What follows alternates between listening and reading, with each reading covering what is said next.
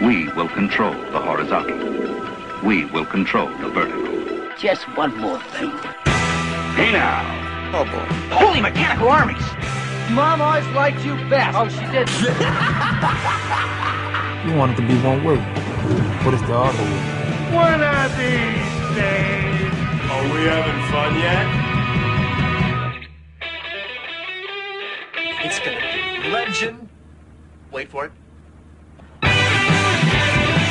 Now, you might very well think that, but of course I couldn't possibly comment. 30 Helens agree. Oh, come on! Missed it by that much. Good evening. Hello and welcome to the Televerse, Sundance Sites TV podcast. This is Kate Kulzick, and I am joined as ever by Mr. Simon Howell. Howdy. How's it going, Simon? I'm gloriously caffeinated. Yay! Myself as well. Let's do this. Yeah, I'm really amped to talk about some really crap television. Yes, as you will discover, it has not been the best week of television. I'm kind of actually longing for last week, where there was just nothing to talk about, let alone, what we have this week. But before we get into that, we'll get there. A quick mention, of course, our DVD shelf this week is going to be The Outer Limits with Sound On Site contributor Bill Macy. And unfortunately, you were not able to join us for that. Do you have any thoughts on The Outer Limits here? I mean, we're talking about the original Outer Limits. And, we're talking old school. Yeah, and I thought I was going to be on the segment, so I did end up watching a bunch of it. And, I mean, obviously, I'm not scared by most recent sci-fi horror, so the stuff from the 60s was not going to do it for me.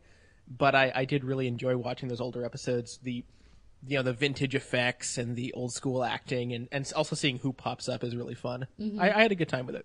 Yeah, it was fun talking with Bill, and that'll come a little, later in the show at the end. Let's see, we had some comments and tweets. We heard from Mario, who is excited for Smash. He has been able to see the pilot, which just prompts me to say, how did you do that? And what are your ways? And can you teach me, oh master? Because I would be interested to see that pilot. And that'll be premiering, of course, in the next few months on, I believe, NBC. But he likes the pilot, and so he thinks that is promising and suggests that it's a lot more than just the music, despite what the ads are showing. And he's also pretty psyched for Amazing Race coverage from Dan. Dan Heaton will be covering Amazing Race once it comes back, along with Survivor. So that was cool. And let's see, Keith we were talking about Prime Suspect being completely dead because NBC is going to burn off the last 2 episodes on January 22nd, which is a Sunday. And the first episode is going to be going up against the end of the NFC Championship. And the second episode is going to be going up against American Idol's 3rd episode. So apparently they really don't care if anybody watches. And then we also heard from Michael. Now, because I had put out on Twitter, we can announce you're coming to Chicago. Yeah, and I got one particularly colorful response to that, which you didn't get, and I won't repeat. Oh, okay, interesting. You'll have to tell me off air. I'm very curious about that. But we put out there, we were trying to think of things to do in Chicago, because, it's not like there's a lot of festivals and things going on in February, which is when you'll be here. Michael suggests that we recreate Ferris Bueller's Day Off. Now, the only problem I'm seeing with that is that there's no baseball in February. And even if there was, I don't take it that you're a baseball fan. So... No, I have been to a baseball game, weirdly, with watching a defunct Montreal team play the Expos, rest in peace. But no, I can't describe myself as a baseball fan. But, Art Institute, hit some restaurants, pretend to be the Sausage King of Chicago, Abe Froman. There's some stuff we can do there. I think it was a fun suggestion. It'll be a good time. Yeah, it's going to be fun. And we're going to talk more about that, actually, at the end of the show. But let's move on for now. Let's see, at the website, soundonsite.org, we have reviews for a few shows that we're not going to be talking about here. So if you're interested in these shows, go check them out. We have reviews for Hell on Wheels by James Marola, Revenge by Louis Godfrey and Clea Major, Sherlock by Katie Wong. Of course, the 2nd episode aired over in the UK this past Sunday, and it was another excellent outing. And so when that comes around here, we'll talk about it when it airs over in the Region 1 area. And then finally, Chuck as well, covered by Dan Heaton. The reviews are up there. I'm going to check in on the finale for that. What's your level of interest in the Chuck world as it wraps up its 5-season run? Admittedly, very low. If I hear that it has like an amazing, groundbreaking finale, which it's not gonna happen, then I'll watch it. But my level of investment, I don't think could possibly be lower. Well, at least... Sorry, guys. I hear what you're saying. I'm more invested in the characters, but apparently still not invested enough to check in every week, because that has been having new episodes, so that's one that maybe I should have tried to bolster this week's, terrible pilots with some Chuck, but I do look forward to catching the finale of that. Let's see, we're going to be gearing up for Sundance coverage at the website as well, so if you're interested in more the film side of things, keep an eye to there. And I'm going to be writing, my article this week is going to be about mid-season shows, so like mid-season replacement premieres, and I have some thoughts on that, and I think the article is going to center around the notion of why there are so many successful mid-season premieres, because you'd think, if it gets shelved and pushed back, like for example Work It, that maybe there's some problems with it, but there are a lot of really successful shows that came out mid-season, so I'm going to talk about that. And also, of course, last week my article was on shows about starting over in the theme of New Year's resolutions. I did a list on that, and I got some great suggestions from listeners on Twitter for that as well. So thank you guys, particularly Ken and one other person that I'm not remembering. I apologize. So that's what's going to be going on at the website this week. A lot of good stuff. I know we'd rather keep talking about website stuff and Chicago and all of that good things, but I think we do actually have to get into our week in TV, sir. Do we? Yeah. Okay. Let's just rip the Band-Aid off. Tuesday, the pilot of Work It. Go. Yeah. Go. Oh no. We have to talk about this, huh? So Work It has been the subject of intense curiosity and, the anticipation of utter revulsion since ABC's press conference last year, wherein one critic basically asked the head of ABC why, in reference to the Work It pilot, to which he basically shrugged his shoulders and said, "We thought it was fun." This show is what's the opposite of good? It's really, really, really, really, really, really, really, really, really, really, really, really, really, really bad. It takes a premise that I think most sitcoms would do away with as like a half a gag in like a minute, like a C and plot. It tries to make an entire sitcom out of it. I don't know. It hurts my brain to think about. It was one, I remember watching it, and then, of course, when I talked to you about it later, you said the same thing independently, which I thought was hilarious. Watching the beginning of this episode, this series, felt almost painfully similar to It's Louie, which was, of course, the terrible network sitcom that Louis C.K. Did in one of his episodes of Louis Season 2 that just was crushing his soul so completely he walked out after like 5 minutes. And it's almost exactly It's Louis. At least in the home scenes before you get to the drag and all of that. Now, the thing that I found so particularly astounding about Work It was not just that it's bad, because there are a lot of bad pilots. Which it is. It's very bad. It's not funny.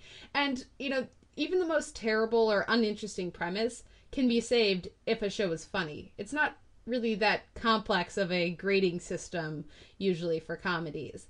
But they managed to not be funny, and then to be misogynist, and then to be racist, all while using actors who have been good before and have been good in other things, and utterly wasting them. So it was sort of this astonishing level of terribleness. I kept waiting for it to stop, finding new ways to offend my sensibilities, and then it well, and And when you say your sensibilities are offended, don't give it. I think it sounds like we're giving it a little bit too much credit. I think because I wasn't really offended. I was more insulted than offended. I suppose. Like insulted that this actually made it to air, and I think what was particularly insulting about it is if you're going to be crass and exploitative, then go for it. Go all the way. Don't try to do this thing where you make it about morals at the end of the day and try to have you dressing up as a woman is making me realize that I don't pay enough attention to my wife and all this nonsense. No, if you're going to be awful, just do it for all 22 minutes. Go for it. And they don't even do that. Yeah, so they really don't. That's the thing. You can be somewhat misogynist and racist and all these other things, and if you're funny, you can probably get away with it. Trouble is, it's not funny. And how do you think I make it through the day to day? But yeah, I mean, I think we could probably talk for quite a while about the gender politics in this thing are ridiculous. But again, we're giving it too much of our mental attention. Yeah, it doesn't deserve it. If you want to listen to some highly entertaining reviews, I would suggest checking out, for example, the Paul Goebel Show. Their most recent episode has a delightful takedown of the pilot, and Seppenwall and Feinberg have covered it on their podcast as well. There are lots of places you can go to find people completely bashing Work It, because that's what it deserves. Let's just move on. And you can also just look at the ratings, which are, I think, some of the worst for a new ABC comedy ever. Yeah, it's nice. I was a little worried that it would somehow do well, but it hasn't, and that is just encouraging. I would like to quickly note, though, as an anticipatory thing, as bad as the Work It pilot is, it's not my least favorite pilot of the week. Ooh. So keep that in mind. Ooh. Now, on Wednesday, we had some returning shows. ABC was, of course, back with new episodes. So we had Suburgatory and Modern Family and Happy Endings. Let's start with Suburgatory, Driving Miss Dahlia. What did you think about this episode? I think this may have been my least favorite episode of Suburgatory, or close to it. I think the principal weakness for me was the Jeremy Sisto, Alan Tudyk plotline, which was not funny, and also just my pet peeve of like insane white privilege was just through the roof this week, because are we country club people? Can I get into the country club? Here, drive the Bentley. I've got the other car. Oh boy. Some of the stuff with the youngins was okay. We only got one scene of Ali Grant, which is maybe why it's a weaker episode. Is I feel like quality of Suburgatory is directly correlated to how much Ali Grant we get. Somebody can study that, and we also get the sort of romantic plot line for the teens for the first time, which is kind of I don't know how I feel about that. I don't know. Were you any more positive about it than me? I think I was more positive than you. I did enjoy the Sisto plotline, if only because we got more Alan Tudyk, and he's often been very much a side player in the series. So I enjoyed spending a little more time with him, and I do think Sisto is pretty good with comedy when he's given it. So I was okay with that plotline. The main takeaway I had on this episode was, what was up with the music this week? Was it just me? It was really loud. It was really obtrusive. I don't know. I just switched over to watching in high def, so maybe that's what it is. Maybe the sound mixing is different, but that was the biggest thing I noticed.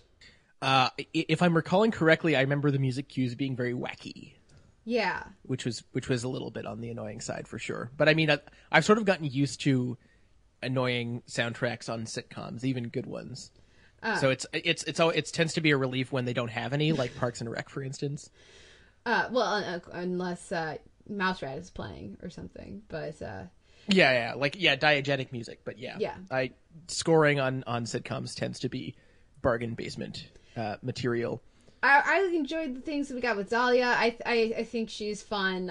It would have been nice to see more Cheryl Hines. I don't know how that would have been worked in, but I was more positive than you. But still, I feel like Suburgatory is not living up for me to its early promise. But it's still better than, to transition, Modern Family, which I I think I've decided that I'm done with, at least for now. This episode, Lifetime Supply, it just wasn't funny. And every joke that they went to, it felt incredibly sitcom-y, which it has managed to not feel like this season, despite its decrease in quality. But every joke that they went to here has been done by this show before, at least once, if not several times. And the characters and their relationships, particularly Cam and Mitchell, they just use the same 3 beats over and over again. And I'm just tired of it. I am not laughing. This fantastic cast is being utterly wasted, and I'm just gonna stop watching because it wasn't good. There was one entertaining part of the episode which involved Mitchell agreeing with Alex, or Alex, that is, agreeing with Mitchell's reaction to something Cam did, and that prompting Mitchell to realize that he's acting like a 14-year-old girl. That was funny. The rest of the episode was not, and so goodbye, Modern Family. I'll check back in if you have a particularly notable episode. A single tear. No, not even. I don't care enough for it to be a single tier, because I've watched. That's one of my New Year's resolutions, by the way, to give up on to stop watching shows that I have known are not good for weeks and weeks, just out of some strange sense of loyalty. So I'm saying goodbye to Modern Family for now. Now we have Happy Endings, which followed it up. The Shrink, The Dare, Her Date, and Her Brother. What did you think of this one? Was it just me, or was the influence of Him Yim particularly strong on Happy Endings this week? Now that you say that, yes. I didn't think of that. And actually, I think that actually, this is somewhat backhanded, I suppose, but I think that actually made for some of the only interesting moments on the show this week. I didn't think for them it was a landmark episode either. I mean, you had that whole conceptually kind of high concept last half of the episode where, some of the characters are out at the movie theater watching a bad rom-com, and then the rest of the episode mirrors that, although, refracting it in subtle ways. I thought that was clever, if not especially funny. And I thought it was well executed. Other than that, I thought it was kind of a labored episode, and I didn't find most of it very funny. I did very much enjoy Ken Marino in this episode. I thought he did a great job. He was the Shrink. We should say, of course, the premise, for this episode was, it was, Penny and Dave end up being the center of this romantic comedy thing. I don't really like, if they're actually going that direction, not happy with that, but if it's just a one episode thing, then okay, that works. Then we had It was Jane. hard to tell, yeah. It's hard to tell if that's going to be continuing storyline or not, especially because they just recently had the Alex and Dave thing in their last episode, so it's hard to tell. And then we had Jane and Max escalating in a who is less vain off, because of course they're both incredibly vain, and Brad and Alex never hang out and don't actually know each other, and then they come to bond over rom-coms. So yeah, the other two storylines were okay for me. The Penny and Dave thing started okay because of Ken Marino, who I thought was very entertaining. It's a shame it doesn't seem like he'll be back, because I want to see Ken Marino on TV every week in more stuff. And that might have been that was like Ken Marino dialed down to a 2.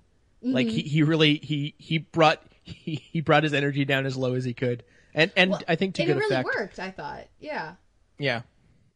Also, was it just me, or did they miss a really obvious setup for a decent joke at the end of the episode when they got rid of the firefighters and probably incurred a fine that we don't see, but anyway, and then set a fire in their apartment, and I was waiting for them to. I was waiting for them to try to call the firefighters and them just being just like F off. But no, the episode ended before that could happen. Yeah. Maybe I should be writing a sitcom. I don't know. Then you'd have to be writing a sitcom, and based on what networks are putting out right now, maybe that's not such a good thing. Though Parks and Rec is coming back next week along with 30 Rock, so fingers crossed. Yeah, we're really, really hurting for next week right now. There's so much good stuff. There's a lot of good stuff coming back next week, which I'm quite excited about. This week, not so much. Speaking of which, Top Chef. Yeah, let's continue the mediocre run of Wednesday TV. Top Chef Texas, the barbecue episode. What did you think? It's amazing how, you know, you would think the one episode that would like definitely, because I feel like one of the measures of successes for shows like Top Chef is how much are you salivating, and you would think that a barbecue pit episode in Texas would be through the roof on that one, and yet even that didn't happen. I feel like I think this is continuing what's the trends for a fairly weak season. We have another group challenge, and we get another one this coming week as well. Yeah. So we're not really getting to see the chefs show off individually. We have the oh boy, how can I say this without being offensive? We have the Women's Be Crazy editing, which, you know, seems to select a different lady villain or at least lady whiner every 2 weeks. And of course now it was Sarah who passed out in the heat. Yeah, not all that engaging lately. When I was watching it and they got to judges' table and Colicchio said, really, any of these people deserve to go home, I was kind of hoping he would just eliminate them all and finish the season, you know, however many weeks early, because that just, I mean, I don't care about this season. I usually love Top Chef. I watch Top Chef Just Desserts. I watch Top Chef Masters. I am a foodie. I get into this stuff.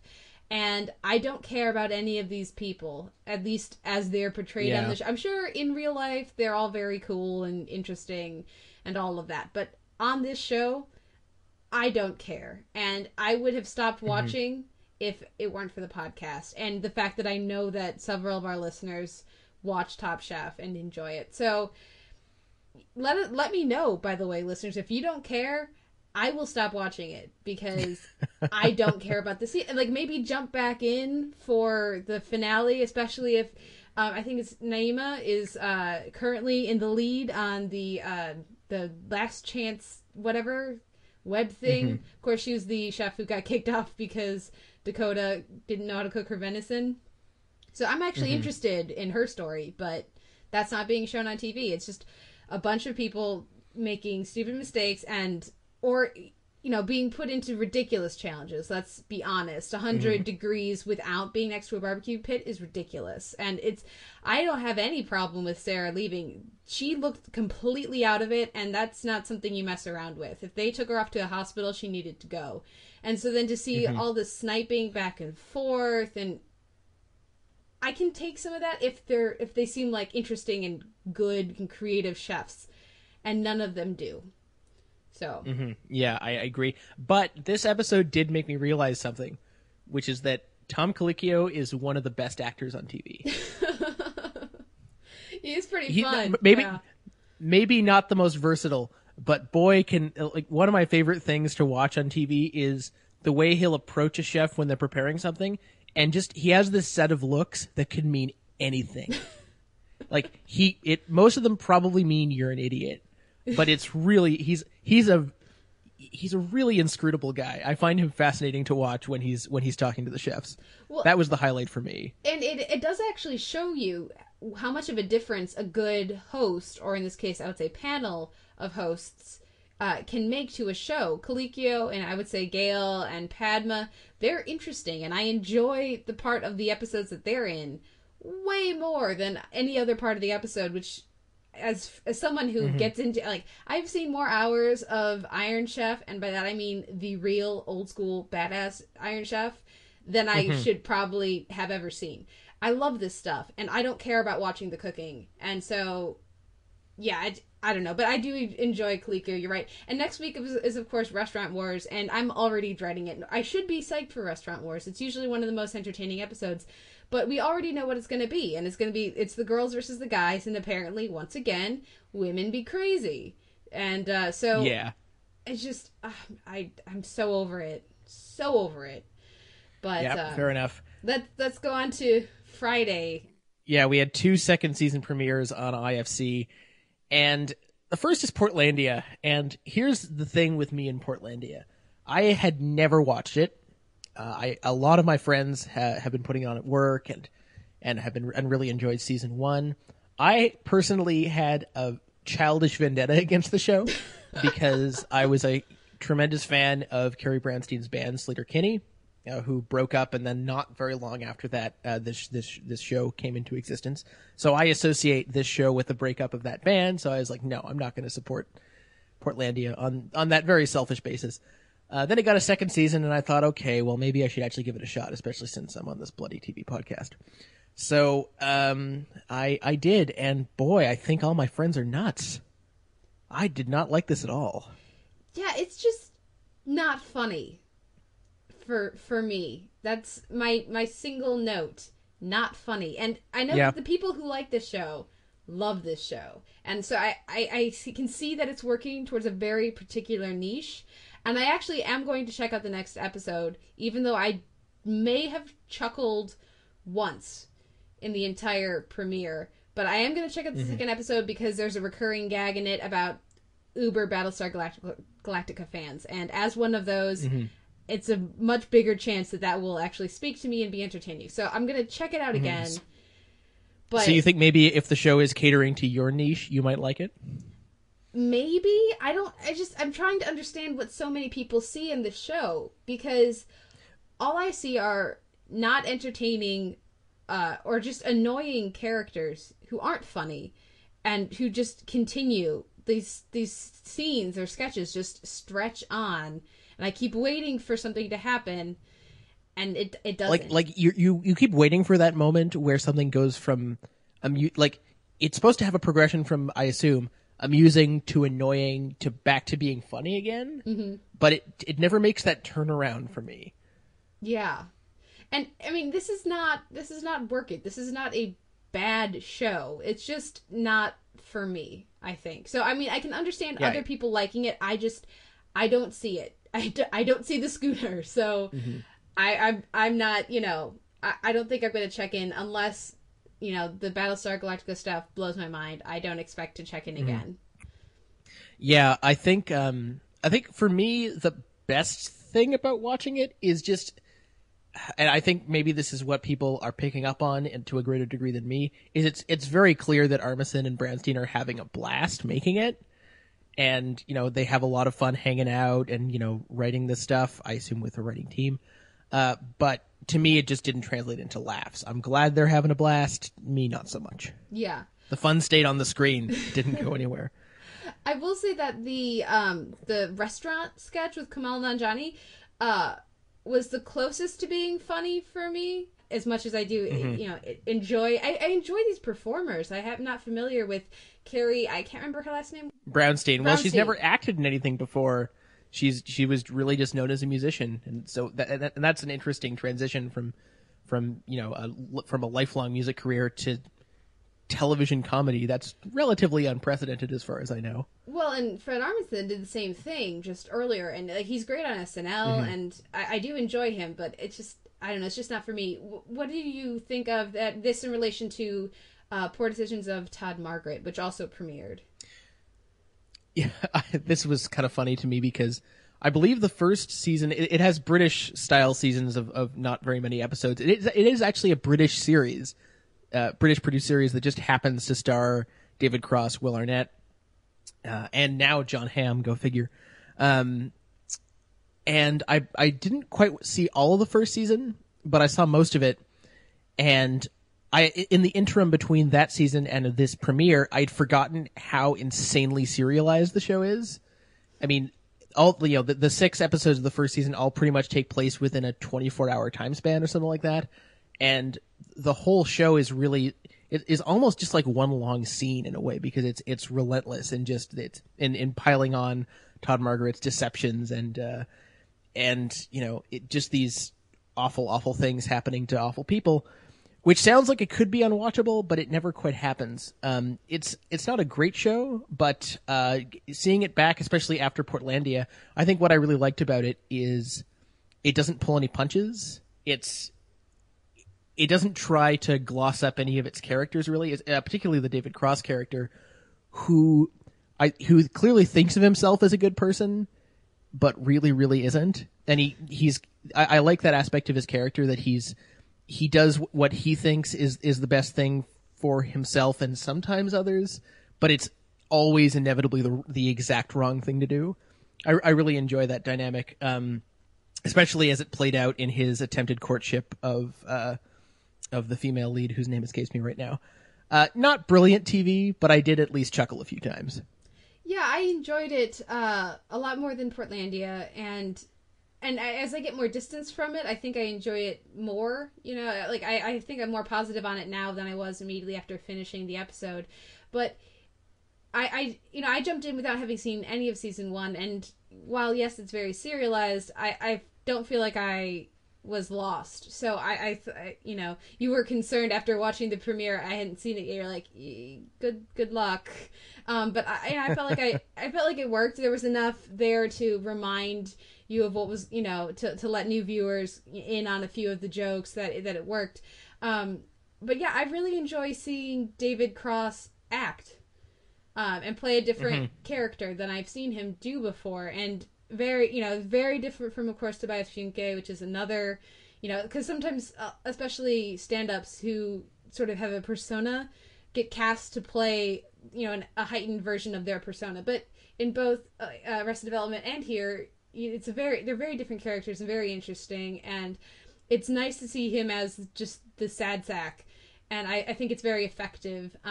I enjoyed the racist rapist scene was pretty great. I thought just like his inability to let it lie, and that's well, and that's a joke that similar to the Portlandia thing. It never went from not funny to from funny to not funny back to funny. It just stayed funny the whole time. So that shows that you can beat a joke to death and still have it like, still have it work. You mentioned John Hamm. I thought he was fun, and I thought it was one of the rare times, because he's like, John Hamm is a funny guy, and if you listen to him in interviews, and he has a real enjoyment of comedy and respect for the comedy scene. So he's a favorite guy to have pop up in different guest spots like this, cameos, because he's really game. And in many of those, it feels very much like either Hamm or usually more the creators or writers are sort of breaking the fourth wall, saying, "Hey, look, it's John Hamm." And I didn't feel like that was the case here. I thought it was a nice little small thing. There was actually some humor in it, other than the fact that the butler was played by John Hamm. So I thought that was entertaining. And I have a feeling that there's this whole plot line from the first season that has to do with that character. Is that the case? The John Hamm character? No, the assistant. Yeah, the assistant, he's got a whole thing. And actually, having missed the last couple episodes of the first season, I was actually a bit lost as to what was going on with him, because he's in a very different position in this season than he was in the first. So I think I may actually go back and try to catch up with that a little bit.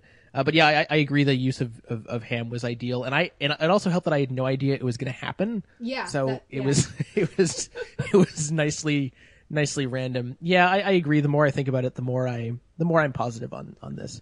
And it's also interesting that it's going to be the last season. Yes, and I think that's smart. Not too many seasons cap it off at 2. Yeah, having seen only this one episode, I do strong. I mean, while I enjoyed the episode, it wasn't amazing, but I enjoyed it. I could easily see how this would become tiresome. So I think it's smart to end after 2, British length seasons. So I would assume about 12 episodes. I think that's smart. I will say that Will Arnett was not particularly interesting in this to me. Too much. The character was too much of a cliche, but I did very much enjoy the ghost dad, and so who is one of those actors who I should know his name. I've seen him in a million other things. He was a lot of fun. But yeah, I don't know that I'll check back in, but it's one that I may very well wait for the series to finish and then just check it all out, in a marathon someday when I'm a little under the weather. But I enjoyed it. Yeah, fair enough. Speaking of things you watch, Supernatural. That was an awesome transition, Sam. It was good. Yeah, I was really trying. Seamless. Yes, Supernatural. This episode was Adventures in Babysitting, and it follows the immediate aftermath of a certain character's death, probably, which, and I'm not going to say who, in case there's somebody who doesn't know, even though if so, I don't know how you're surviving on the internet right now without getting spoiled. But and I have a review up of this on the website that'll give my fuller thoughts. I'm just going to kind of do a brief overview here, but basically it really highlighted to me the problem certain shows have with having a 22 episode season and trying to do the somewhat serialized, somewhat standalone thing. Because this episode had two, I would say they're both A plots. There wasn't really a hierarchy to them, but a standalone element and a serialized element. And the serialized element feels very much stretched out at this point. I feel like they have too many episodes, and they feel like they need to touch on the larger arc every episode. And because of that, it feels like there's not enough story to fill the time. And so it feels a little bit like twiddling thumbs, and it doesn't help that the character beats we're seeing in this arc are all ones that we have seen before and have gotten tired. That doesn't help, but still the overall arc is not interesting.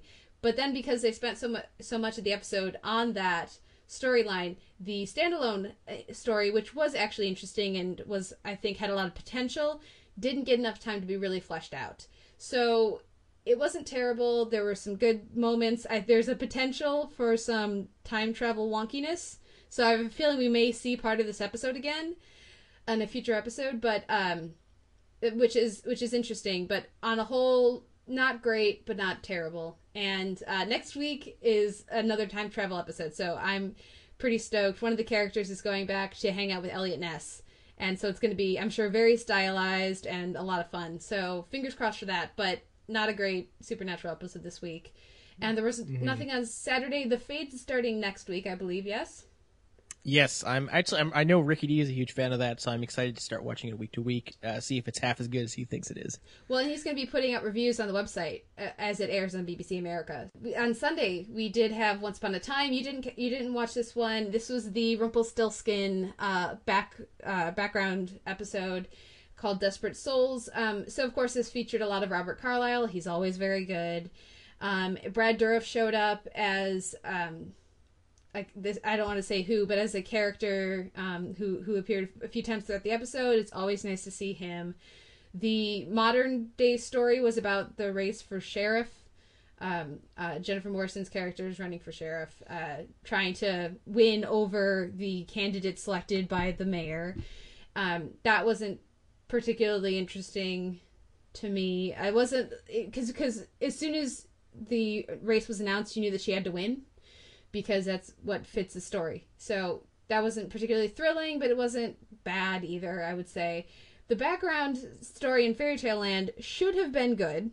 And when I was first watching it, this was another episode written by Jane Espenson, I believe, who I'm a big fan of, but whose recent episodes of things have not been really wowing me. And so when I was watching it, I was starting out with some frustration towards Jane Espenson, because it didn't seem like a great episode. And then as I thought more about it while I was watching it, I realized the problem was not her script. Her script was fine. The performances, on the most part, were fine. Robert Carlyle is fabulous. And so watching him do his thing with Rumpelstiltskin was not the problem. I realized the problem was the music cues, which were terrible. And honestly, I think some of the worst I've seen in television this year.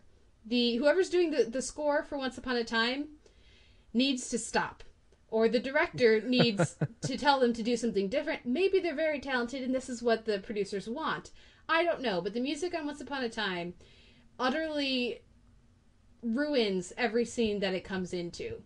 Because it is so over the top. It is so on the nose that any performance that is happening on the screen immediately gets dialed up several notches just based on the music. And when you have actors, given scenes to play, not knowing what the music is going to be or something like that, they act it what the script says, what the character, will be true for the character, and they're doing a good job. And then when you add in this schlocky, melodramatic, in the worst possible way, underscoring, it completely undermines any of the more nuanced elements of what they're doing. And it's just terrible. They need to stop. There's a lot of really great scoring on television. I've said many times how big a fan I am of, for example, Bear McCreary, and actually talking about Sherlock earlier in the episode, the music on that is another example of fantastic TV scoring. But man, the stuff that's going on with Once Upon a Time, it's almost bad enough to make me want to stop watching the show. And it's not often that the music for a show makes me want to stop watching a show. So, anyways, sorry, I know I've rambled on about this for a while. Ryan has a review on the site for those who are interested. I'm sure it is probably far less critical of the music than I am. But that's what's going on with Once Upon a Time, at least for me right now. All right. Keeping with the theme of mediocre things that we didn't really enjoy, House of Lies on Showtime is a new series, and it sounds like a winner. It stars Don Cheadle and Kristen Bell as corporate advisors, or sorry, what are they called? Management consultants, yeah. And don't forget Ben Schwartz as well. Ben Schwartz, yeah, aka John Ralphio, is in there. And essentially they more or less just bill the hell out of these corporations and give them advice that may or may not help. Not a terrible idea for a show, I guess, at least on the surface, but man, did this pilot just go awry for me on a number of levels. I think the most obvious problem for me with the pilot is the tone. It's been a long time since I've seen a pilot that feels this smug.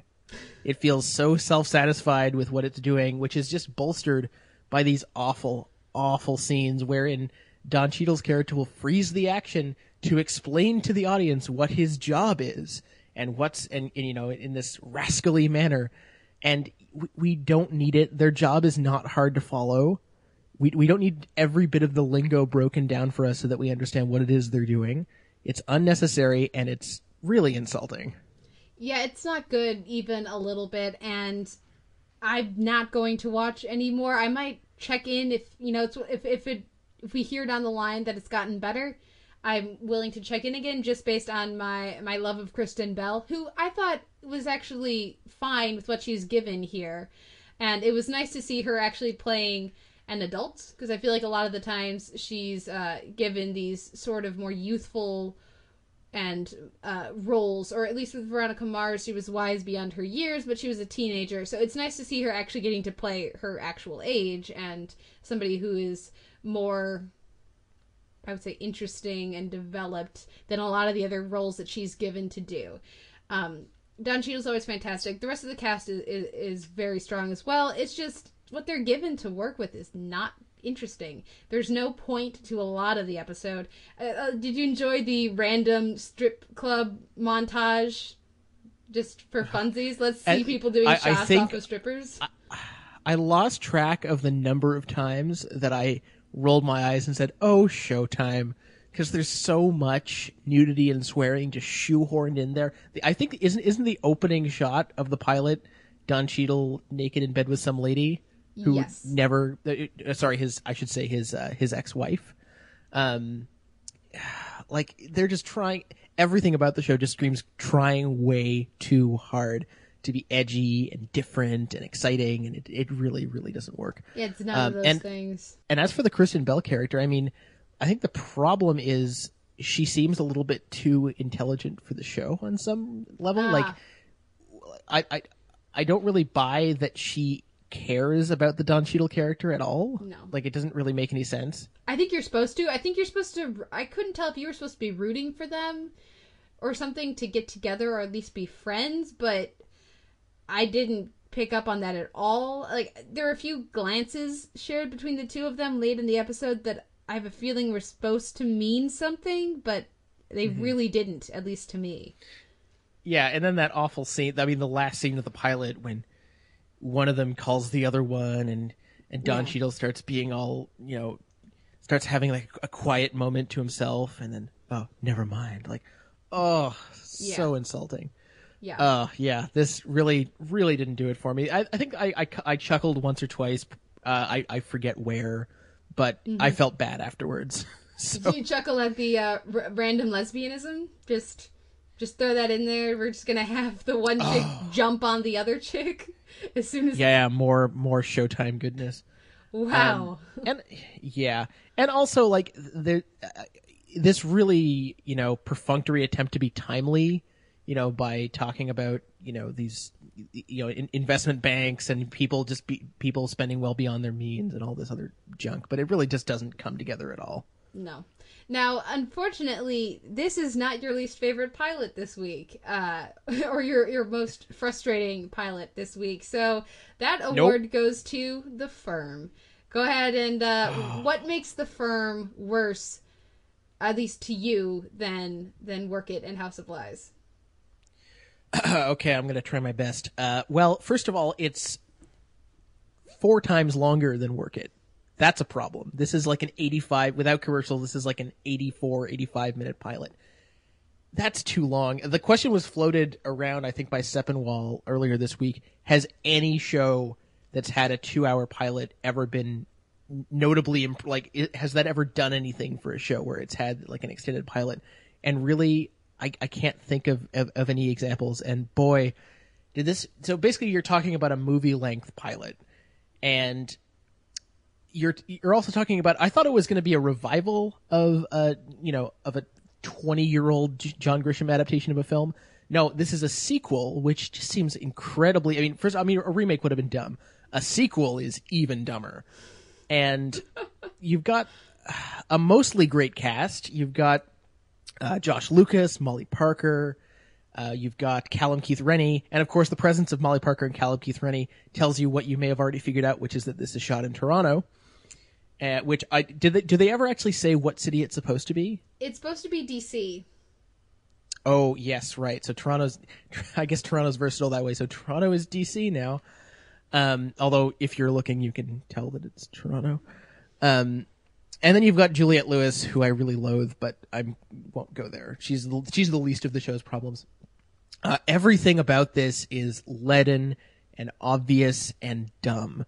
If you're going to do a legal drama, regardless of whether or not it's also a conspiracy thriller, in the Age of the Good Wife, you have to come hard. You've really got to step your game up, and this didn't even break even.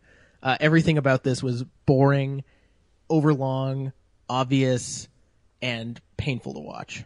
Well, the most annoying and frustrating part of having a 2-hour premiere was that it was a 2-hour premiere, the bulk of which was a standalone episode.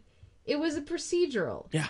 No one needs a 2-hour procedural. There's, maybe half an hour of continuing elements? But this isn't a world that you need to set up and really introduce characters to, as in, for example, the Firefly pilot or the Lost pilot or these other shows which have complex mythologies or whatever that need to be established. No, this is just a half of an episode of setup for those who didn't see the original movie or read the book, and then the rest of it is a case of the week. And just I put up on Twitter that I have a feeling lawyers must feel about this show, and really a lot of legal procedurals, the way that I feel about all of the terrible violin playing I see on television. That's just not even a little bit right. Not even a little. There's somebody on, there's a witness up, and just halfway through, Josh Lucas's character just stops asking questions and just starts giving a closing statement to the person on the witness stand, and nobody objects, and it's just unbelievable that in this day and age, when there are legal procedurals that are so much better and so much more accurate, that this is what we're given. It's just astonishing. And I really enjoy a lot of these. Like Molly Parker, she's fabulous. I've been rewatching some Deadwood recently, and it was great to see her, because I haven't seen her. I miss Swingtown, so I haven't seen her in anything since Deadwood, and it's great to see her get some work. I also really enjoy Callum Keith Rennie, and when you get to Battlestar, you're going to understand just how wasted, for example, Tricia Helfer is in this as the boss. But it's just, who thought that this needed 2 hours? Well, and the most insulting part of how insanely long it is the episode opens with this tag of it's 6 weeks into after what most of what we're seeing, and Josh Lucas is running away from some baddies, which is not, it's not an exciting sequence at all. And he gets to this impasse in a hotel room, and everything's gone wrong, and we cut back to 6 weeks previous, and we're setting up the rest of the show. And then, of course, we go back to what we saw at the beginning, at the end of the episode, and it doesn't even resolve. Yeah. It's still a cliffhanger in that one scene. Like, Yeah. you had 85 minutes to get that done with, and you didn't even do that. You assholes. Yeah, it's pretty ridiculous. And even just things like, I was watching this with my sister, and in one of the early scenes, it's the daughter's, it's the daughter's 10th birthday, and she's sitting out and having pancakes with her dad, and it's strongly implied that she's, like, just woken up and having a morning breakfast, and she has this, like, intricately braided hair that, and so I'm sitting there like, okay, no 10-year-old has braided her own hair that way. That's just not going to happen.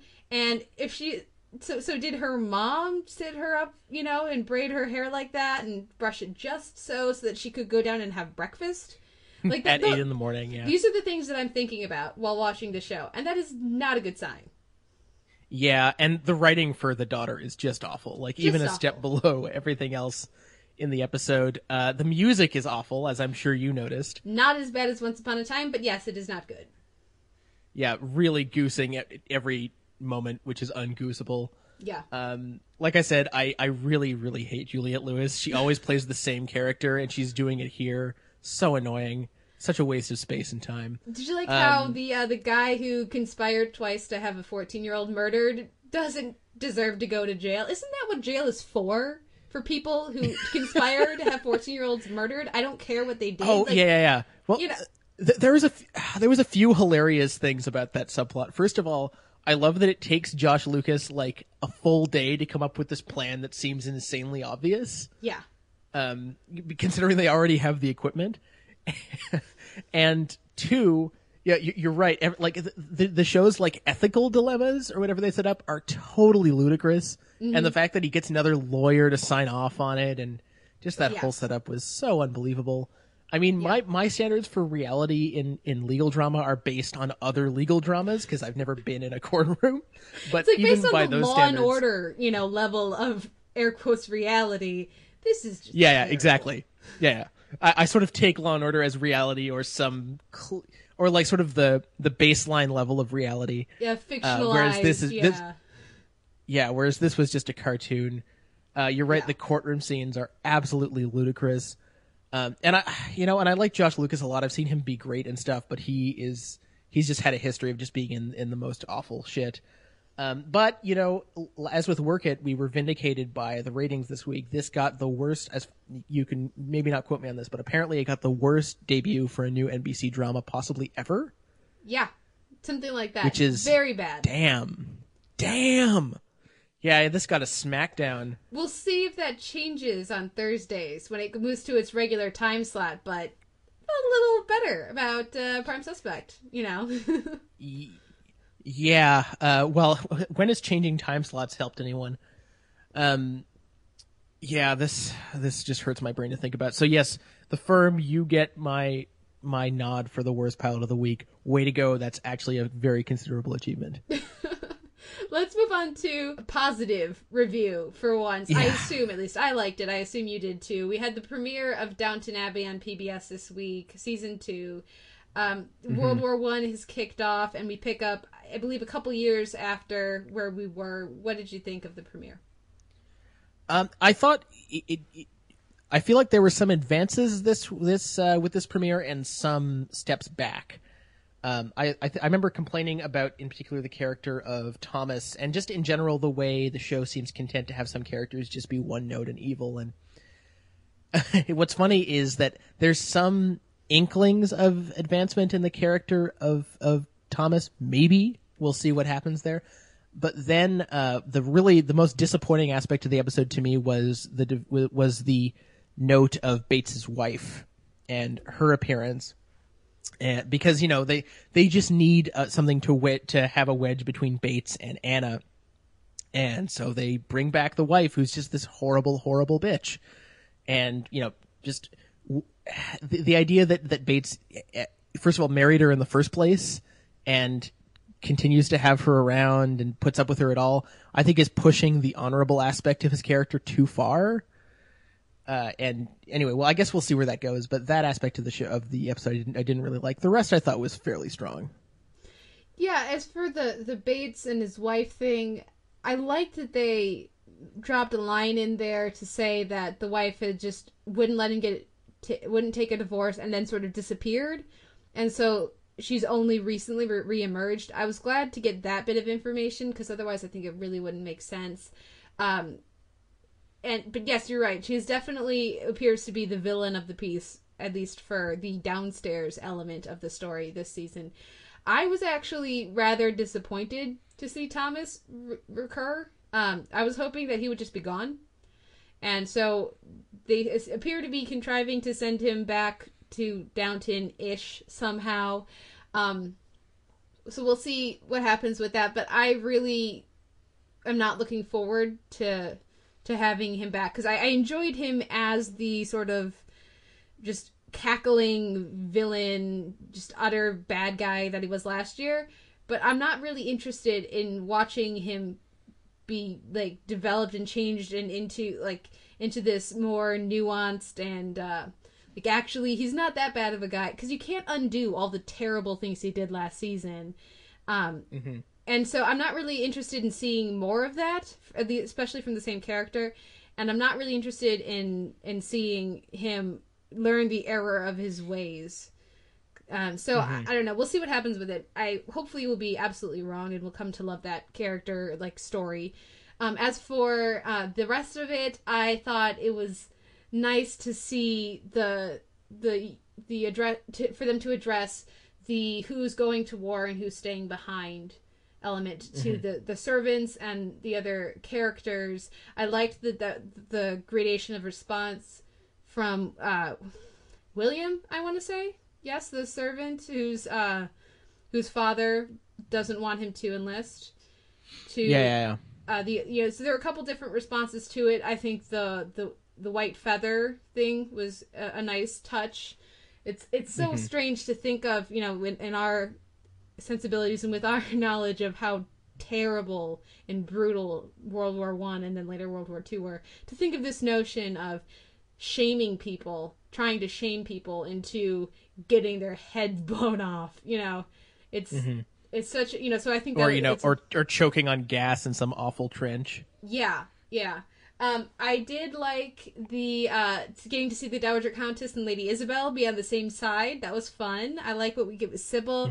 I still don't care about Edith at all.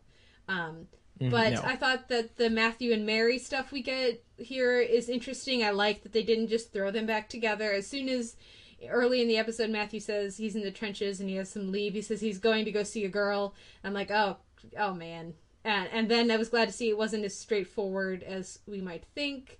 It didn't feel contrived, which I was surprised about. No, I'm still having a really hard time caring about Mary. I know other people do. I'm not quite there yet. We'll see if they can manage to swing that for me.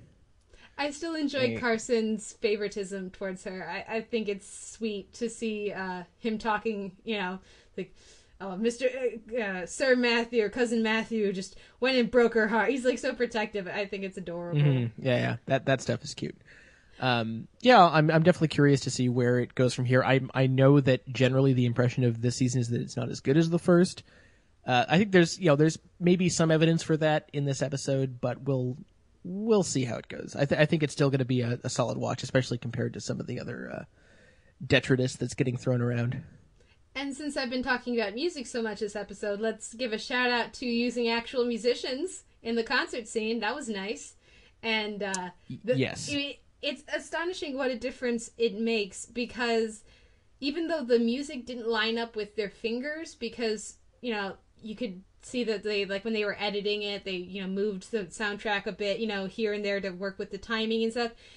The physicality is correct, and that's what makes the biggest difference, as opposed to on the season premiere of Sherlock, he's playing some violin because Sherlock Holmes plays a lot of violin, and even though on set the music was perfectly synced, when they edited it, it wasn't. And because Benedict Cumberbatch is not a violinist, it feels really fake. Whereas here, even though the music doesn't match, it feels completely real because they look right and they have the right physicality to it. So it's very nice to have some actual musicians playing musicians. I do think, though, while we're on the general theme this week of TV music, I'm not really a big fan of the way the show's scored. I think they're also the music itself is fine, but the mixing is a little bit full frontal, especially on scenes that are meant to be more emotional. They really goose that stuff pretty hard.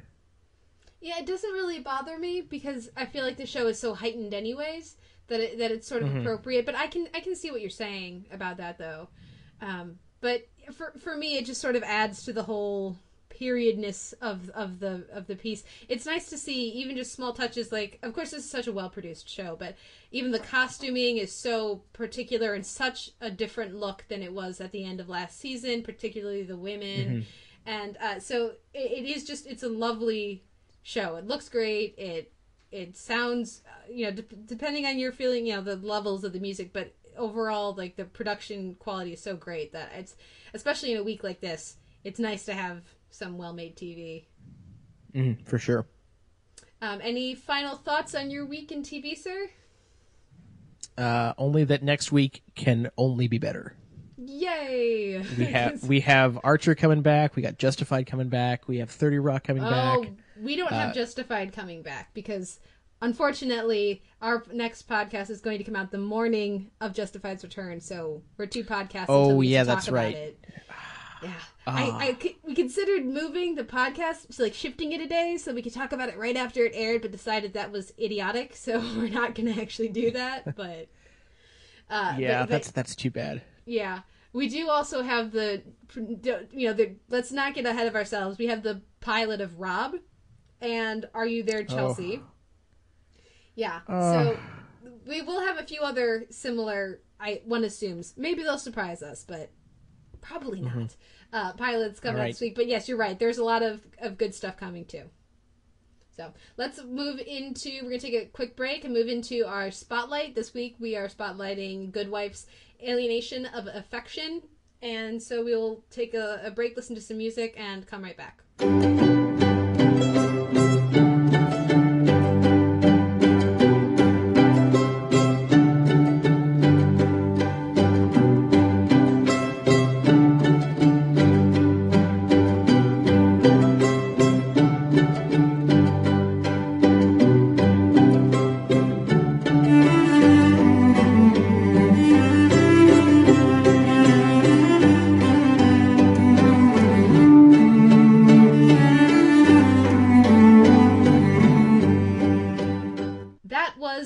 Pasacalla from Boccherini's String Quartet in D Major, Opus 30, number 6, which was used in this week's episode of The Good Wife. Classical music, making it on the podcast. So I was so excited when I heard it because it was so perfect.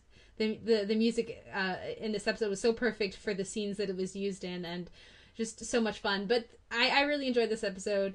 Thank goodness, right? But we had Good Wife and Downton Abbey to sort of save the week for us. What did you think of Alienation of Affection? Yeah, Downton Abbey and Good Wife were sort of like spraying perfume all over the shit sandwich that was this week, if I may make a crude metaphor. I really, really, really enjoyed this. And you know what's funny is that for all the people who are really impressed with Maggie Smith on Downton Abbey for her sassiness, they really need to be watching Good Wife. Yeah. Because there was so much quality sass this week.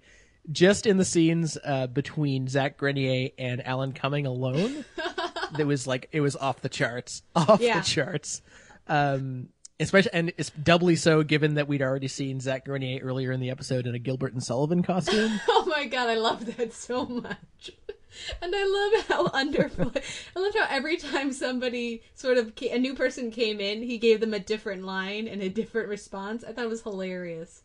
That was actually my initial, I was watching it, and the first thing I tweeted, because sometimes I tweet when, I'm watching these things, was Gilbert and Sullivan. It was hilarious. And when you're speaking of Zach Grenier and Alan Cumming, how fabulous, to skip ahead just a bit, was that scene of Diane just shushing them. Act like adults, you two. Yeah. And can I just have an awkward straight guy moment and just say that Christine Baranski was distractingly hot this week? What's going on? I think it's looking good. I like whenever they bring in her love interest. She has the best love interest on this show. Seriously, right? Between Gary Cole and now Brian Brown as Jack Copeland. I just love the characters that they bring in for her to find interesting. So, yeah. Well, and it's what's really cool about it is that they make it very clear that she has a type. Yeah. Like she's not really interested in going out with him until she sees him wrestle a guy in the in the lobby. At which point she's like, "Hey, this can fill the Gary Cole slot in my life." And that was great. But what we're sort of shortchanging right now is that even though it was a really, really funny episode, it was also almost unbearably tense at times. Mm-hmm. Like, and especially like, this is the genius of The Good Wife, is they can have an entire episode that's mostly centered around them trying to find a piece of paper. Yeah. That's literally what most of the episode is about. And it's so tense. It's so tense. How did they do that? I don't know, really, because, you know, you watch other shows that have incredibly tense moments. Of course, last season or last year we were talking about the finale of Homeland for its ridiculous tension, and some of the great moments in Breaking Bad last season, which had such fabulous tension. But it was, it's a different sort of tension, but you're absolutely right. There's so much. As soon as you realize, I mean, and for me, it was a bit on the nose the way they zoomed in on Alicia Florrick's name as the person who had logged the pages, but just the scenes of her, which I think was played fabulously by Juliana Margulies, just realizing, oh shit, I don't know, because I think we've all had that moment in our lives, right? Where you're like, no, I totally did that. Oh fuck. Well, and it's, when you're talking about, working for a major law firm and handling all these documents, like it's amazing that other lawyer shows don't ever think to just have people screw up. Mm-hmm. Like, these are all people who are perfect at their jobs, even though they're processing thousands and thousands and thousands of bits of information at a time. And it's a very natural thing to happen. And it made for some really great drama. I really liked Matt Chukri's sort of entrance near the end of the episode, which you saw coming, given his position. But I really liked his last scene in particular with Juliana Margulies. I thought fabulous. That was sweet. Yeah. And really well played by both of them. Well, and we also had.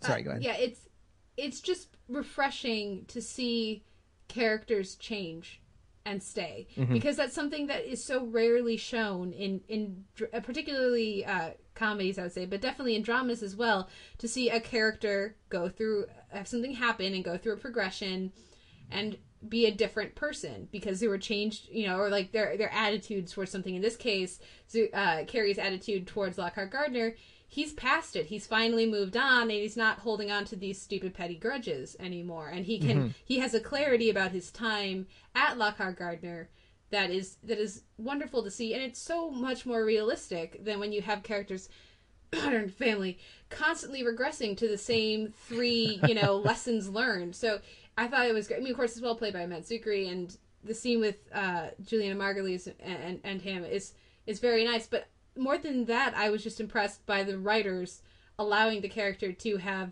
developed and changed and be in a different point in his life. Yeah, they don't go the easy route and just have him be like a sniveling villain, which Zuckery could totally do. He would be great at that. Yeah. And has been great at that. But yeah, you're right. They go the more interesting, the more realistic route. We also have the return of Carrie Preston, who I guess is going to be sticking around because she's now representing Will.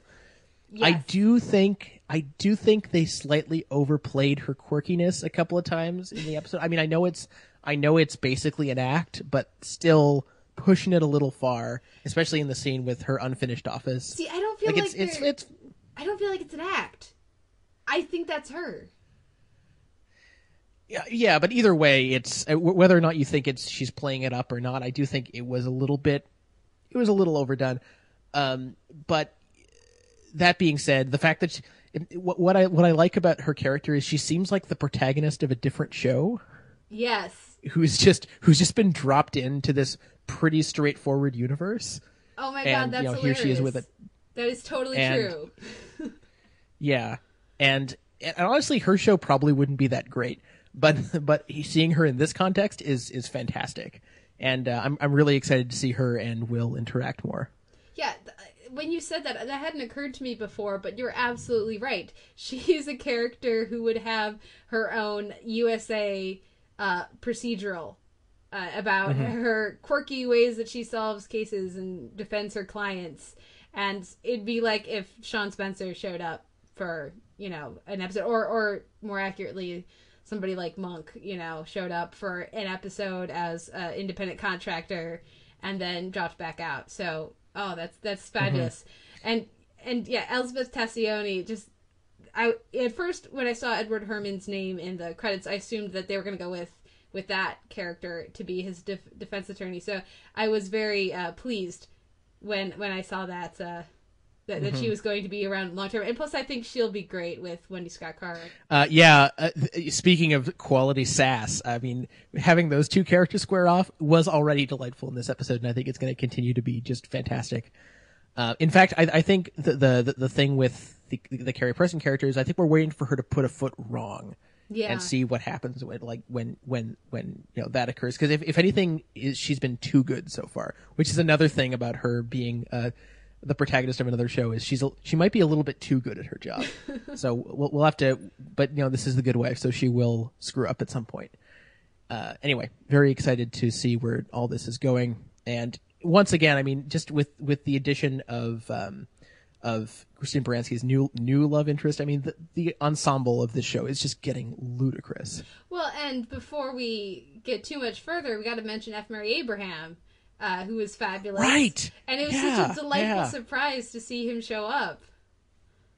Yeah, it was weird when he showed up on Louie because no one had seen him in 20 years. That might be an exaggeration, but I haven't seen him in anything in a long time. But I guess that sort of kicked off his reappearance, and here he is again. And I was a little disappointed that his character didn't turn out to be a little more cunning, I guess, but especially since they all spoke very highly of him. But still very cool to see him. I would so love if this was just the prelude to his return later in the season or next season as a more prominent recurring antagonist. I think that would be great, especially because as soon as they said somebody was coming in from LA, I assumed it would be Rita Wilson's character again as the LA lawyer who interacts with them now and again. But I think that would be interesting, and I have no problem with that at all. But I was so glad to see him. I'm a big fan of F. Murray Abraham, and yeah, I think he's been doing theater, and so that's why he hasn't been in as many TV and film roles. But yes, I really hope that he comes back the way that we have some of the recurring judges and some of the recurring like Tassioni and such. It would be nice to see that. I would assume. I think it's very rare that they have a character that never returns. Yeah. They tend to bring back characters just when you'd almost semi-forgotten about them. Mm-hmm. So, which is another great thing they do. Yeah, anyway, I love this show. I'm really happy that it's back and kicking ass and taking names. Yeah, you're absolutely right. It's so nice to have the show back. So, looking forward to next week and having something, we can rely on for our Spotlight section is just fabulous. Now, let's see a few notes before we go to our DVD shelf with Bill Macy. Our intro and outro music is Sweet Petite by the Bicycles. We are up on Mevio and Current if you're not an iTunes person. If you are an iTunes person, you can leave us a rating there. It would be fabulous to get some more ratings and reviews. It really helps the site and the show. So that would be great. Let's see. We have our email, which is theteleverse@gmail.com. Our Twitter is I'm at theteleverse. You are? At Sucker Howell. And then, of course, we're going to have a post up on soundonsite.org, which will you can comment there and let us know what you thought about this week's TV. Maybe somebody likes Work It or The Firm. It could happen. And I also happen to know that Michael Ryan, who writes our obsessive compulsive procedural column, is writing about The Firm this week. And spoiler alert, he didn't like it. It did occur to me we don't have anybody covering The Good Wife on our site, which seems kind of strange, but anyways. Maybe we should work on that. We should. I feel like I kind of wanted to talk about it, to write about it this week, but then I didn't want to sign up for yet another show to cover. So, Fringe is coming back this week as well, before I forget. Now, before we go into our thing, I wanted to mention we want to do a Chicago meetup for when you come here. Yes, we're going to try to... there are a few contributors to Sound On Site we know are in the Chicago area. Of course, I'm in the suburbs of Chicago. You're going to be here from February... What are the dates again?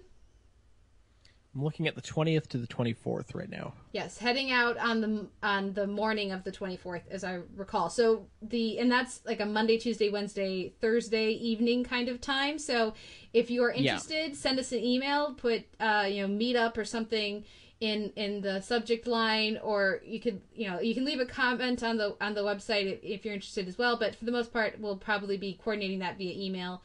So let us know. But it would be great to meet some of you. I know apparently based on his Twitter name, Ken is in Chicago, and there may be some more of you. It'd be great to put some faces with some names. So, and also you can let us know any suggestions of how we should spend our evenings or our Chicago time. I'm assuming we'll hit up the Art Institute, of course, check out the Bean. We already have plans to go to Frontera Grill because I want some of that pie. But I seriously dream about their chocolate pecan pie. It's so good. But anyway, so if you're interested, let us know. What is there anything that you want to make sure that you do while you're in Chicago, sir? I'd like to check out some repertory theaters if possible.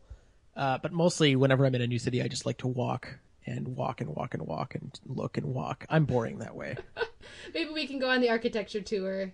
It's a pretty standard thing, but it's fun. So anyways, let us know about that, and it would be great to get to meet some of y'all. So we're going to take a break now and come back with my discussion with Bill Macy on The Outer Limits. So we'll be right back.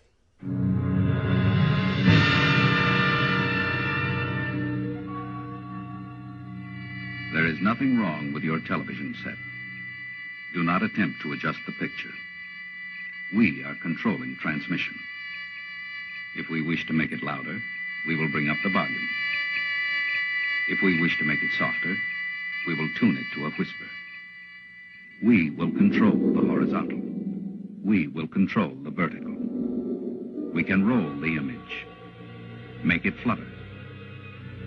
We can change the focus to a soft blur or sharpen it to crystal clarity. For the next hour, sit quietly and we will control all that you see and hear. We repeat, there is nothing wrong with your television set. You are about to participate in a great adventure. You are about to experience the awe and mystery which reaches from the inner mind to the outer limits.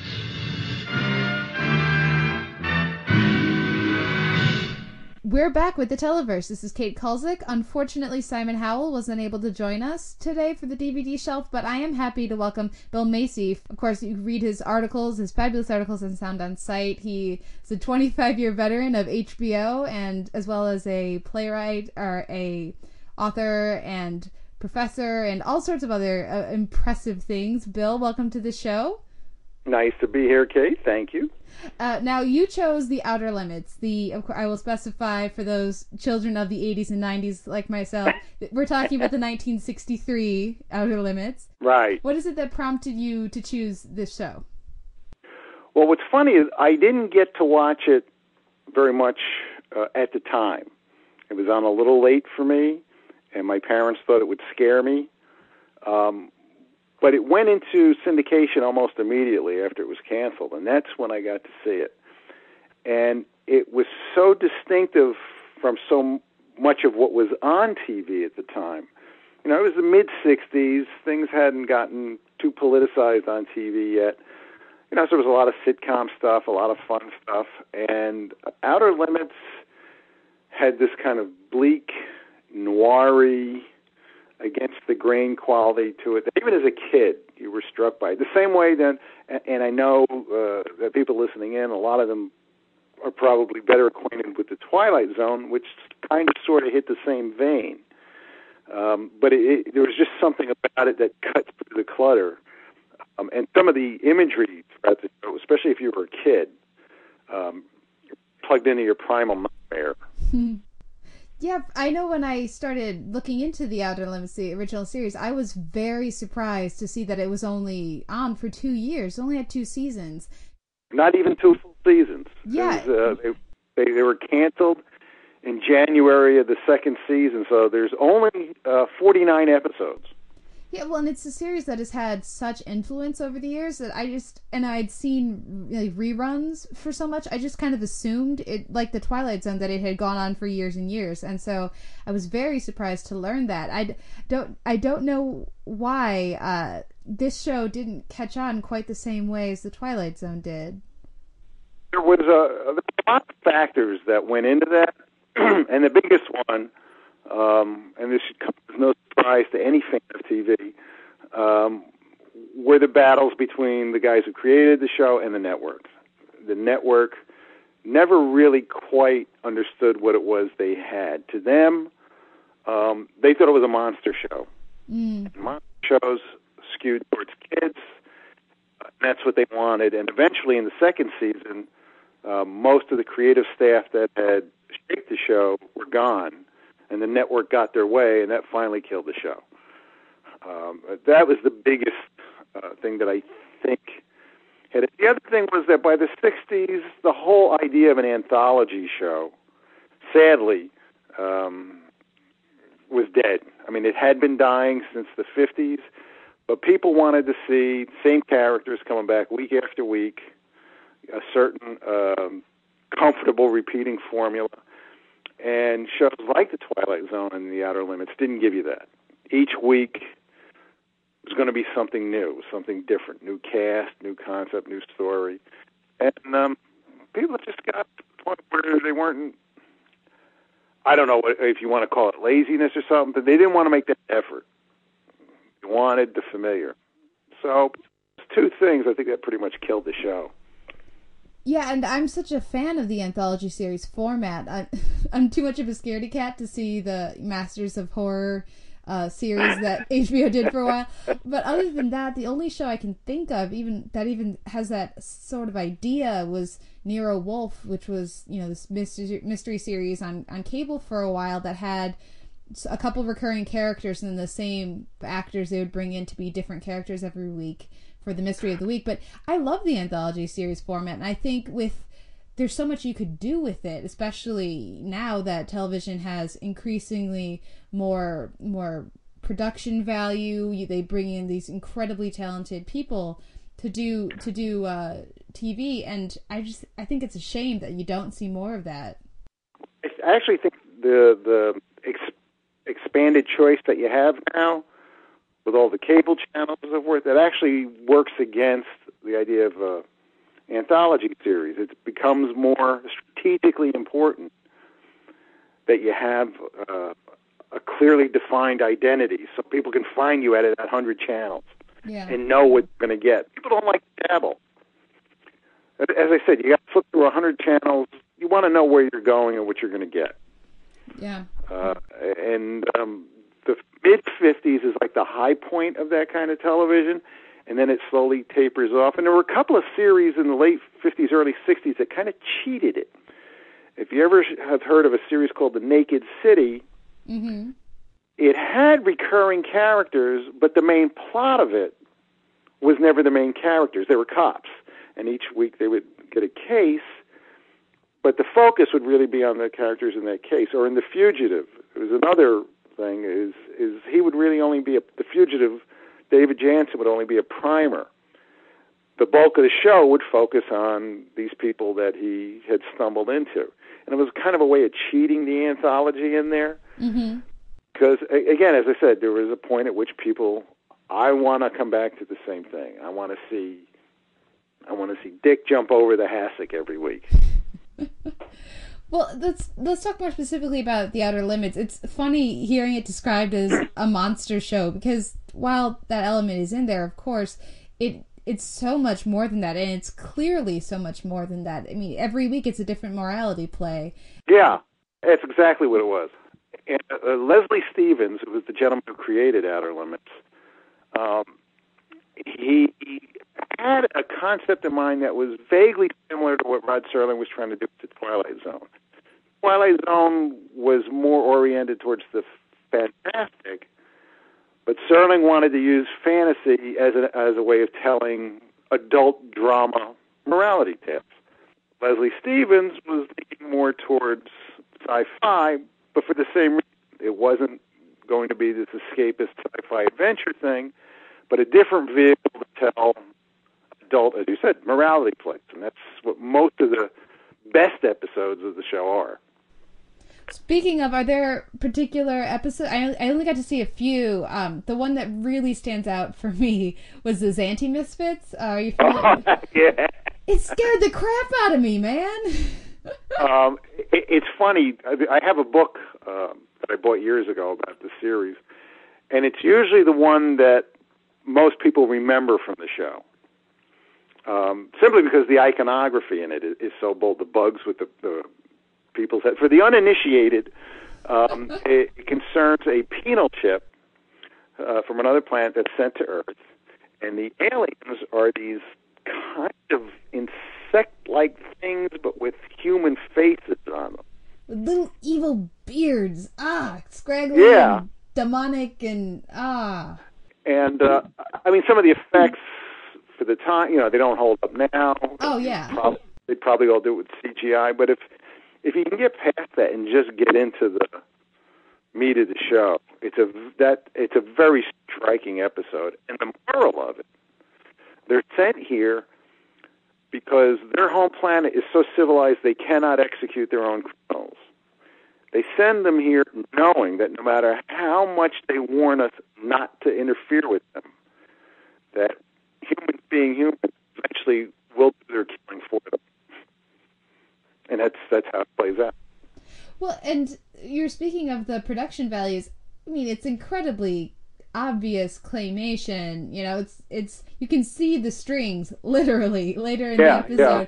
But I mean, and I was watching it. I was sitting there going, I know this shouldn't be scaring me. I know that is clearly a little bug made out of clay with googly eyes on it or something.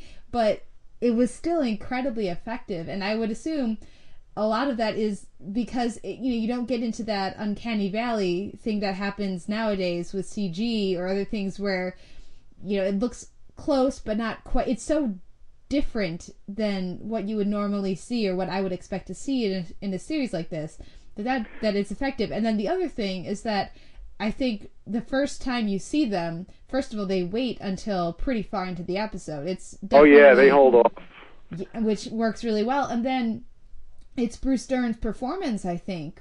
He's the first to see them and the first to react, and he really nails that and sells the fear of the moment. And I think that translates, despite all the dated effects, it's still incredibly effective. There's a sequence in there. It's when he's killed.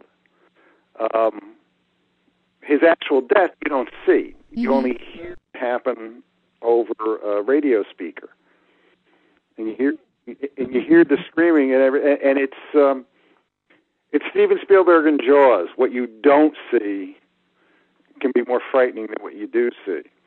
I mean, the show throughout its time always was bumping up against its budget. Yeah, throughout the run of the show, ABC they were never spending a lot of money on the show, and throughout the run, they kept cutting the budget back. They were the number 3 network. They didn't have as much money to spend as the other shows. And what Leslie Stevens and his people were trying to do was so ambitious to begin with. I mean, you could argue that it was something you shouldn't have tried to do for TV. Well, and for me, probably the most effective thing about the episode is the sound design. It's very intelligently handled.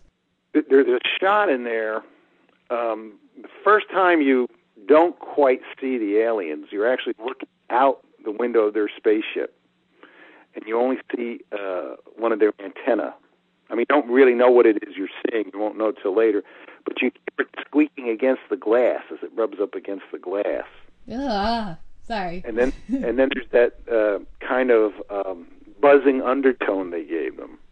Mm-hmm. And the other thing was there was a gentleman named Dominic Frontier that Leslie Stevens had brought in to be the house composer for the show. But they had a larger than what was typical for TV orchestra.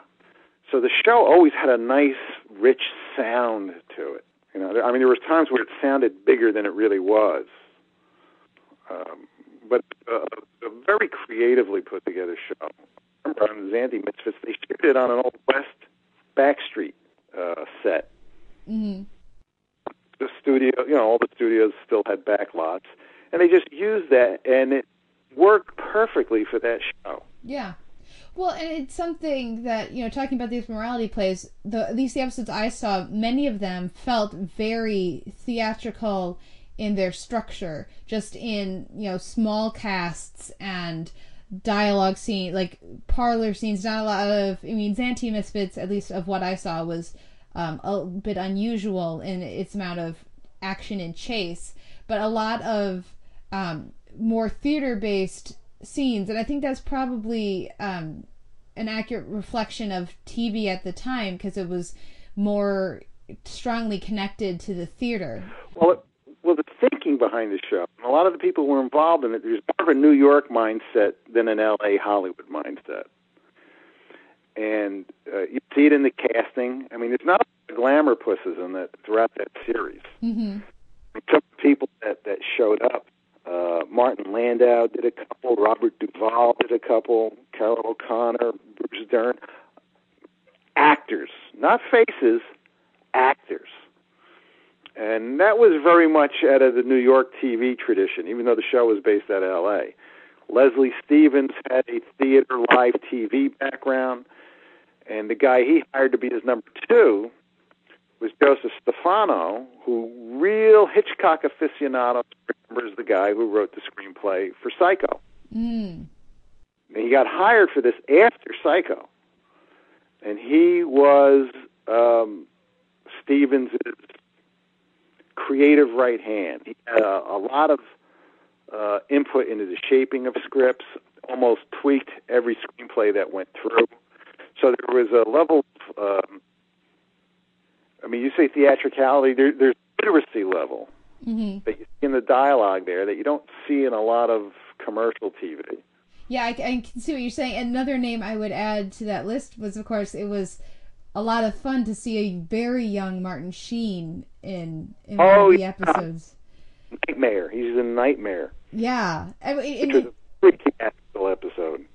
Yeah, there's just, because of course, all these different names, and they're not always in the lead or the showy part, too, which I also really appreciate.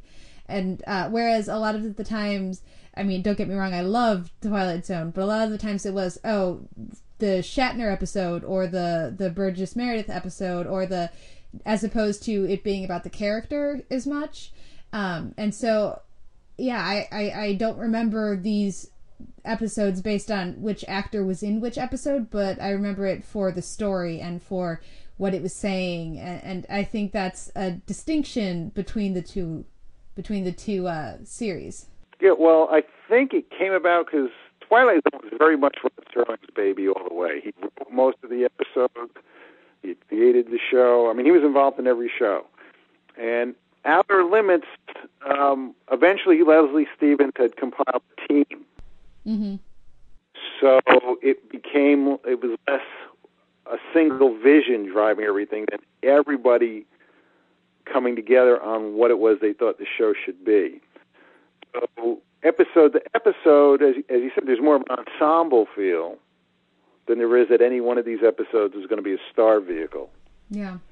I probably shouldn't even say star vehicle, because at the time Twilight Zone was on, a lot of those guys weren't stars.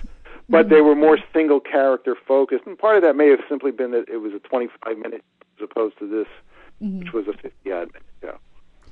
Let's talk, we're running low on time, but let's talk briefly about the cinematography, because there's some gorgeous cinematography in this series.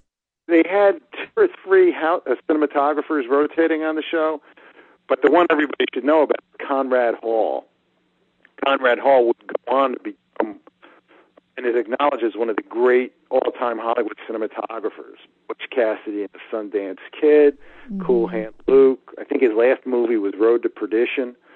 He was always a phenomenal cinematographer, and what he was able to do on those rushed schedules and limited budgets is just astounding. There's particularly one show called The Man Who Was Never Born, which they characterized, rightly so, I think, as a sci-fi fairy tale. Mm-hmm. A Beauty and the Beast show with a sci-fi context. And it just looks gorgeous, and in black and white too. But it had this.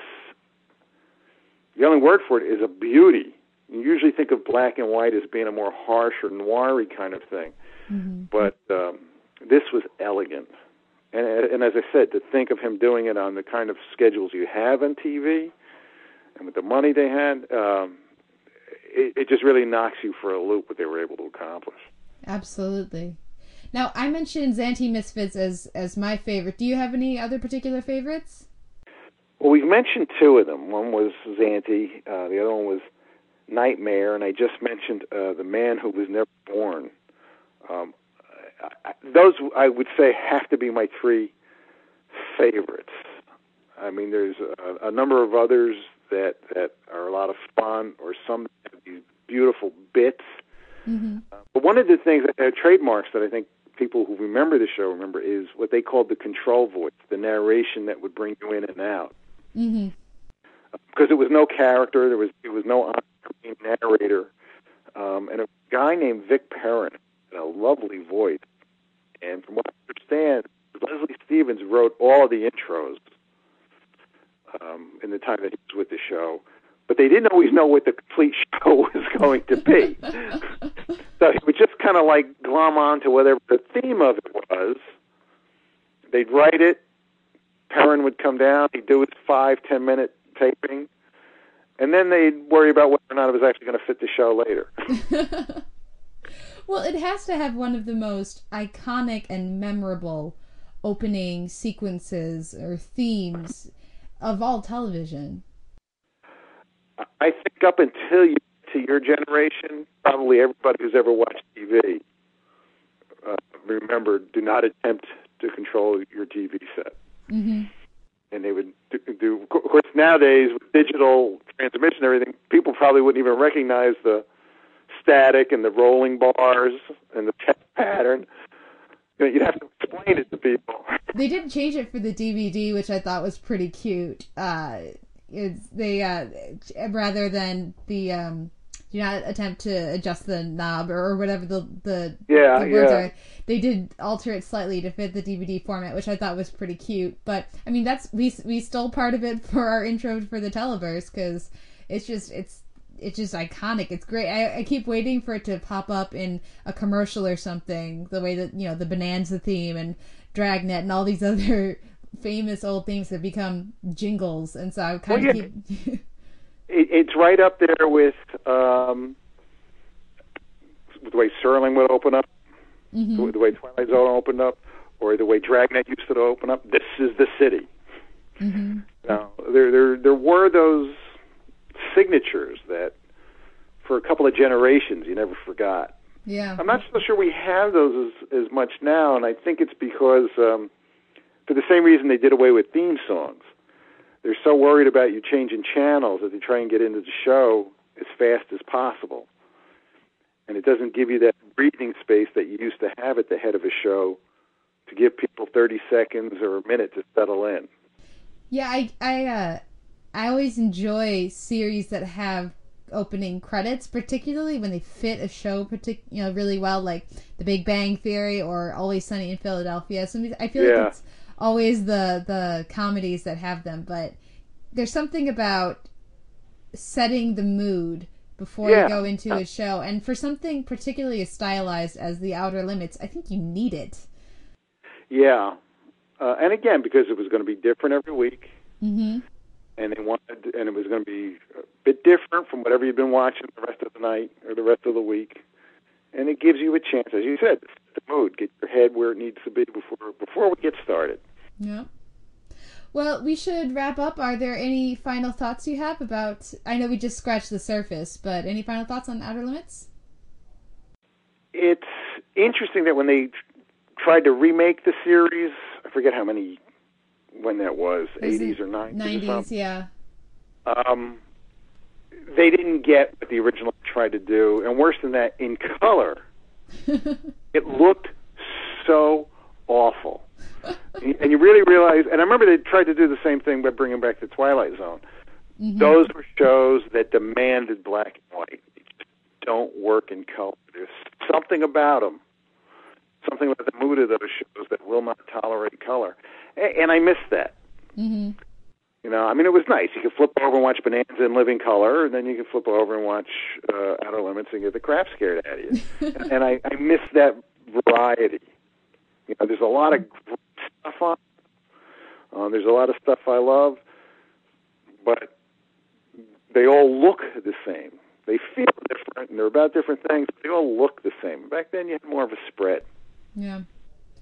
I guess the last thing I would mention, we didn't mention probably one of the more controversial episodes, at least behind the scenes, Demon with a Glass Hand by, of course, Harlan Ellison, one of the big names in science fiction, which is another memorable episode. But yeah, thank you so much for picking The Outer Limits, because it was nice to be reminded of some of this great television that I just remember sort of from reruns in my childhood and hadn't revisited.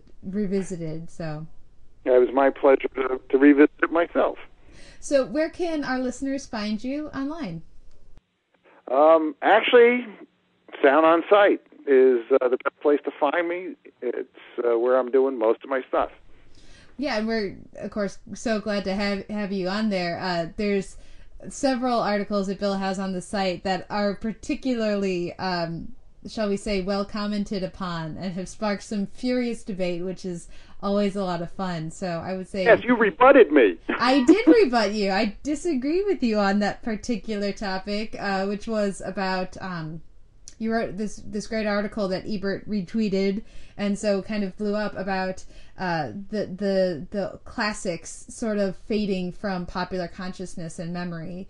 And so I had a rebuttal that I put up at the site, but of course always with respect. I'm glad to have the conversation. It's always a lot of fun. Of course, our listeners can also find your books on Amazon and other places. You're a multi-published author, or you've published several books, which are all on fiction, nonfiction. So, but yeah, thank you so much for coming on. My pleasure, Kate. And we will be back next week with another episode of the Televerse. Thanks for listening.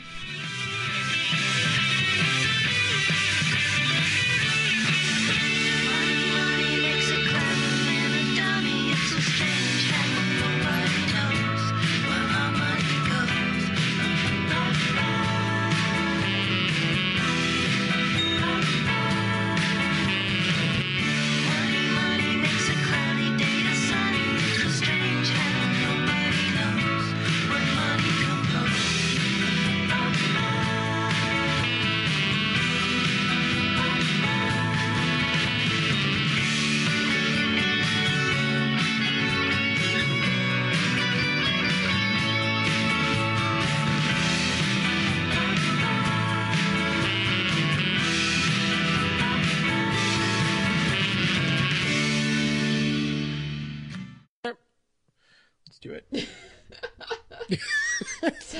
Sorry, but you say 5, 4, and I'm gonna laugh. I just get bored with counting. Okay, go team. This is awesome. Okay.